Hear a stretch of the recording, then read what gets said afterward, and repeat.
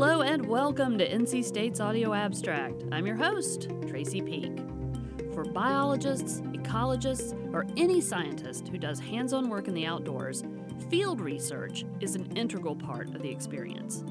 But not all scientists experience field work the same way. I'm speaking today with NC State PhD student Lauren Farr about Field Inclusive, an initiative aimed at supporting marginalized and historically excluded biologists and researchers.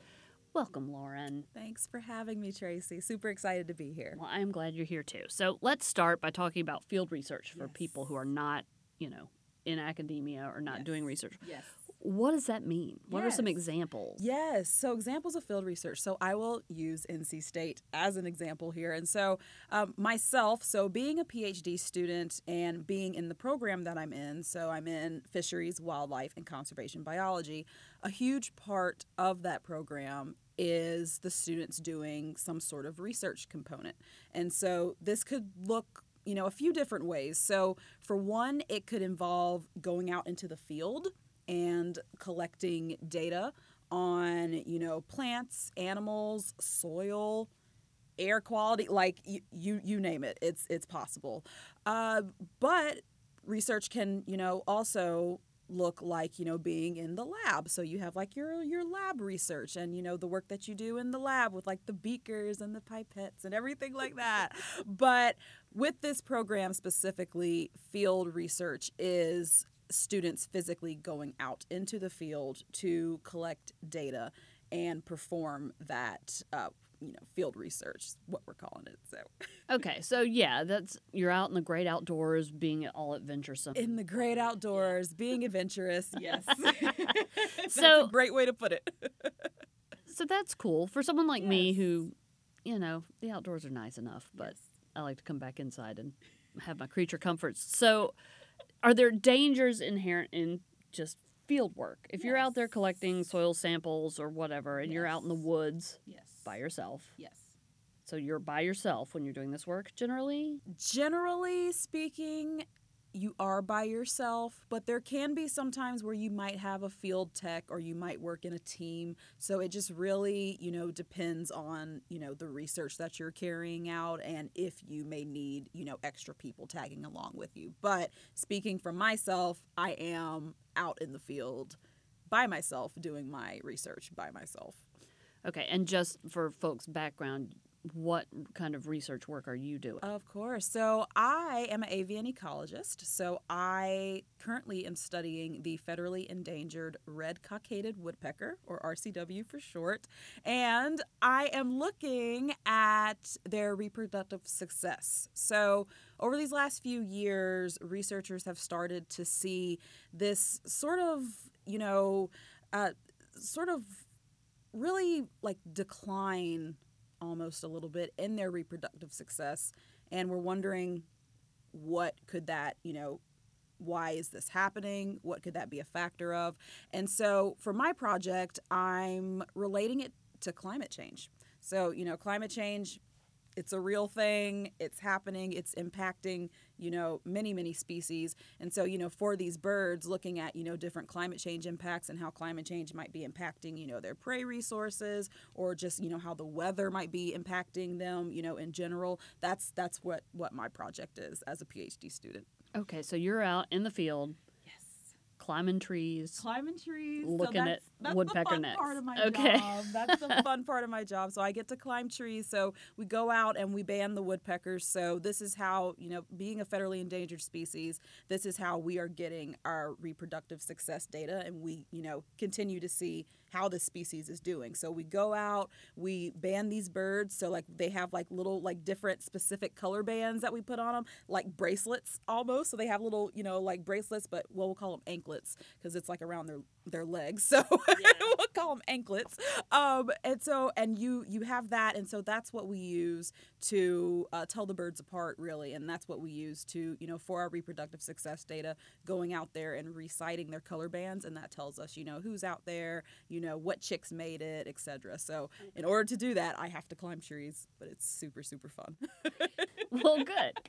And I'm sure this is cool. It's cool research. But, what are some of the dangers inherent in this kind of work besides just falling out of a tree? Yeah. Yeah, and yeah, That's that a is danger, that is a danger. right? Okay. That is a danger. So really, with this work, you put all your trust in your equipment for that.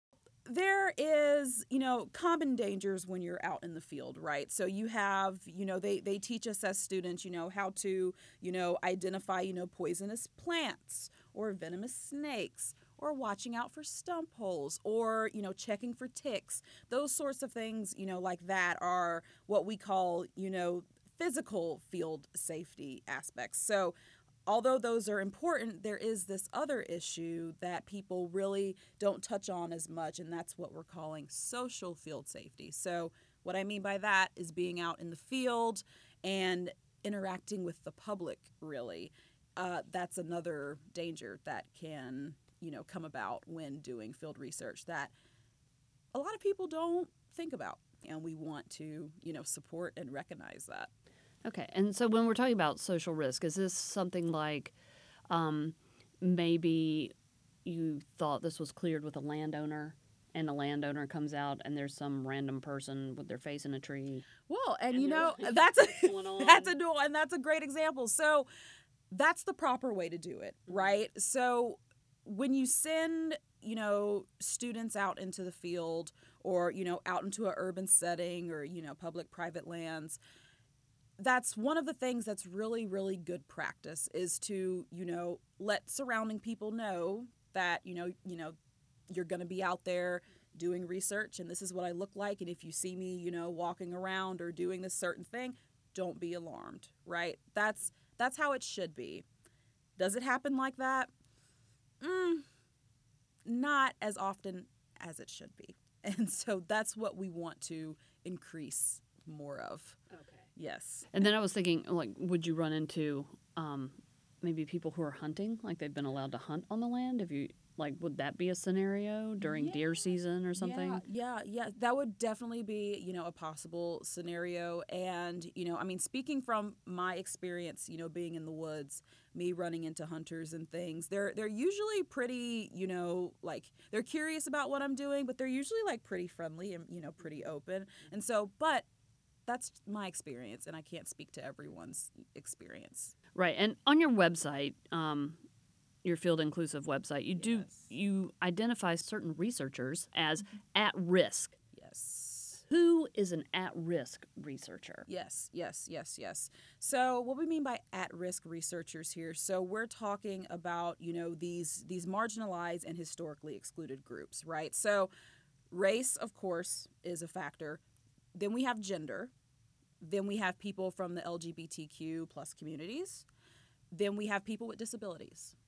All of those people, all of those groups are what we categorize as being at-risk individuals, simply because of, those factors, that really shouldn't be, judged. Like we shouldn't be judged because of our race and our skin color. We shouldn't be judged because we have a wheelchair, or, we use a wheelchair, or we shouldn't be judged because we're from the LGBTQ plus community. But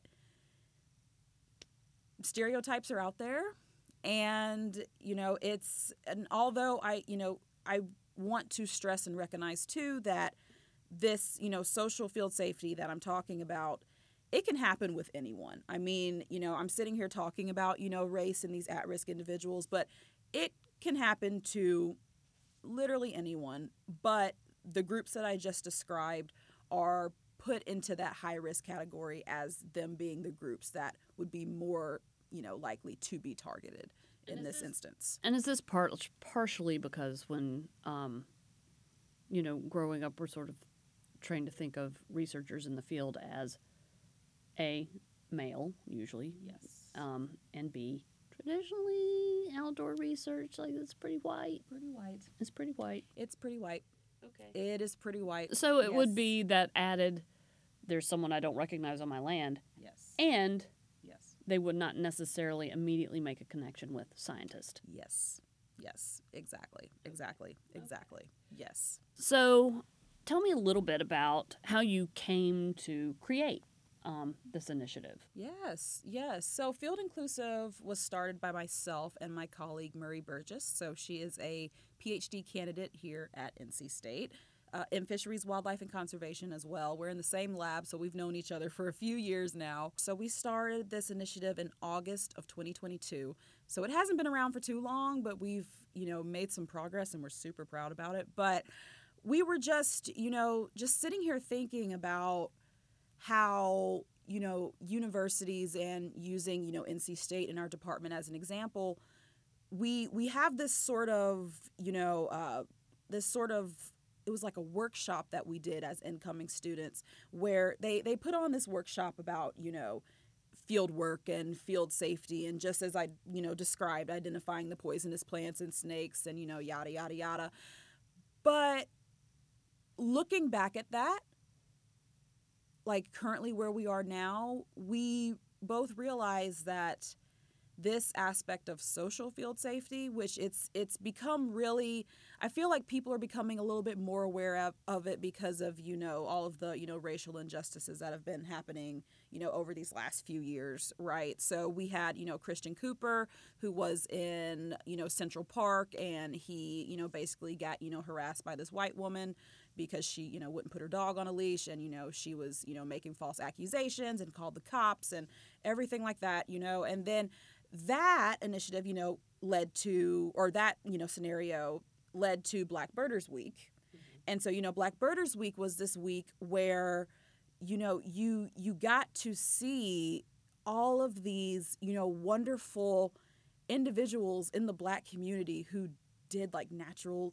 resource science work. And it was amazing because you're sitting here like, wow, I have not seen myself in this field in, a good bit. And now seeing all of these people, it just created this really great, community of, people to lean on. Right.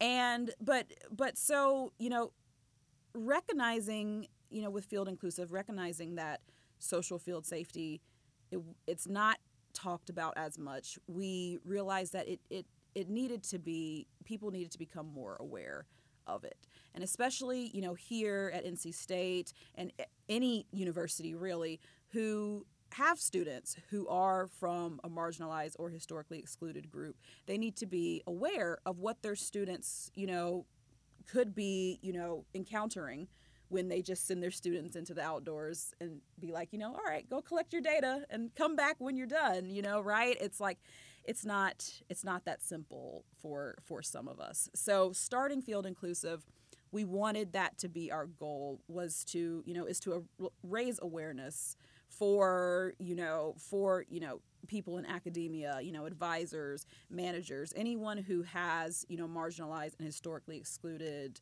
workers who professionally work in the outdoors, really bringing this awareness about, social field safety, why it's important, why we should care.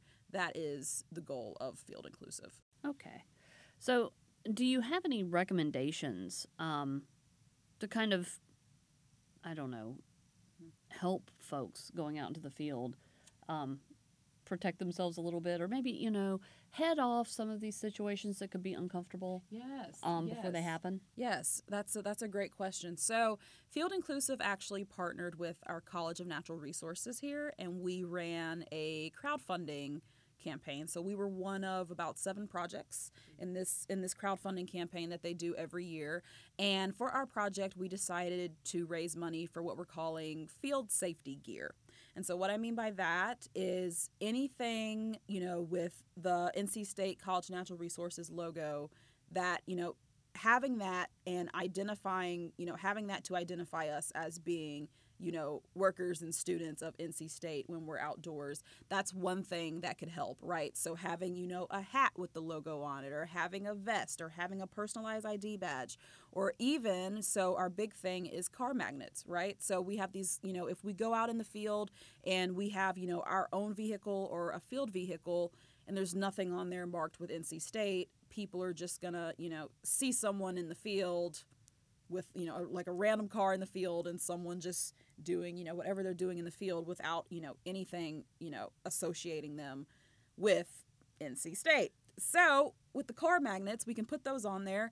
And, people, when they see NC State's pretty well known. And so it's sort of like, okay, well, they work for NC State. All right, I'm not going to, question that or anything. So, stuff like that is really, really great. But also, again, continuing to raise awareness for, as I've stated, advisors who have students that they send out into the field, or, managers who have, workers, that work for them that, they send out into the field, knowing about, the risks that they can face and helping, to offset those is really key. So, for example, you talked about the example with, the landowner and, seeing someone, on their land and being like, who are you? It would be really great if, advisors could, again, as I stated, go out there and, talk to the landowner, talk to the surrounding people, even talk to law enforcement, right? So for some of us, law enforcement is very uncomfortable because of, certain things that have happened in the past. So some people could probably or would probably look at this and say, oh, well, if I feel uncomfortable, I just carry a gun or I just call the police. But it's not that easy for some groups of people. So just, going out there, talking to the landowner, talking to surrounding people, talking to law enforcement, say, hey, my student's going to be out here for this amount of time and this is what they look like. And if you see them, don't be alarmed. That's one thing that, really, really helps. Checking in with your students, checking in with your workers, making sure, that they got from point A to point B safely. That's another great thing. So what Field Inclusive also wants to do is, again, provide this, awareness and provide some resources that, universities, institutions, organizations can use to hopefully, make their workplace or their environment more inclusive for everyone. Okay, yeah, because not everyone experiences things the same way. Yes. And if you have research that's been dominated by a particular type of person, and this is how it's always been done, it's just a reflexive thing. There you go. And so maybe it's a little bit of, hey, we'll just need to pay attention to some stuff. Right. So talking to them and being like, hey, I'm going to be out here. Or, if the student is not comfortable, send the advisor out there. Send the advisor, out there to talk to, the landowner or, the surrounding people, the neighborhood or whomever. I mean, it helps. It's one thing that, makes us as students feel just a little bit more, comfortable, with that. And just, knowing that that's been done, we're kind of like, all right, well, we can go out here and hopefully nothing, will happen. I think I was conflating it with like archaeological digs where you do have to get permission and all of those permits. And you know what I mean? Before you just start digging up someone's yard. Yes. But it's not quite the same if you're just out there looking at birds, I guess. Right. So, yeah, a thing like birding, right? Like, still, I mean, race and birding is a big factor. So, I mean, me, myself, so, I mean, I'm like, an average size Black woman, right? Me being out there, birding, I could be, I mean, I've heard people talk about it too. You can be out there in like full gear, like have like, your birding shirt on, have your little birding hat, have your binoculars, have your camera, and have your little nerdy vest. Have your nerdy vest, right? And I have, some of my colleagues, and I've heard stories of, again, law enforcement getting called on them. Law enforcement following them, people, harassing them and just asking them, hey, what are you doing? And you're sitting here like, well, I have binoculars and a camera and I like have this birding shirt on. And I mean, I'm just enjoying nature, but sometimes it doesn't go that way for whatever reason. I mean, who knows? It shouldn't be like that at all. And so we're working on, making the outdoors. We're working on, making, field work, recreation in the outdoors just more inclusive and welcoming to everyone. Right. And it's pretty simple stuff. It's mostly just telling people, hey. It is. It is. Maybe expand your ideas of what science looks like, and then we'll all be happy, and we'll save some woodpeckers. We'll save some woodpeckers. I am all about saving the woodpeckers. But yes, really being, like you just said, it's perfect what you just said. Having an open mind, being more receptive, being willing to think about stuff differently that, you might not have thought about it, before, in that way. That's what helps. That's what helps. And, we're not going to be able to make any changes unless people start, having that open mind and recognizing like all of these, different issues and how it can impact different people, and then being willing to, stand up and be like, okay, I would like to help. What can I do about this? And just become an advocate. And that's where it starts. Okay. Well, thank you for being here today, Lauren. For more information on Field Inclusive, you can visit www.fieldinclusive.org. We've been speaking today with Lauren Farr, PhD student at NC State University. This has been Audio Abstract. I'm your host, Tracy Peak. Thank you so much for listening.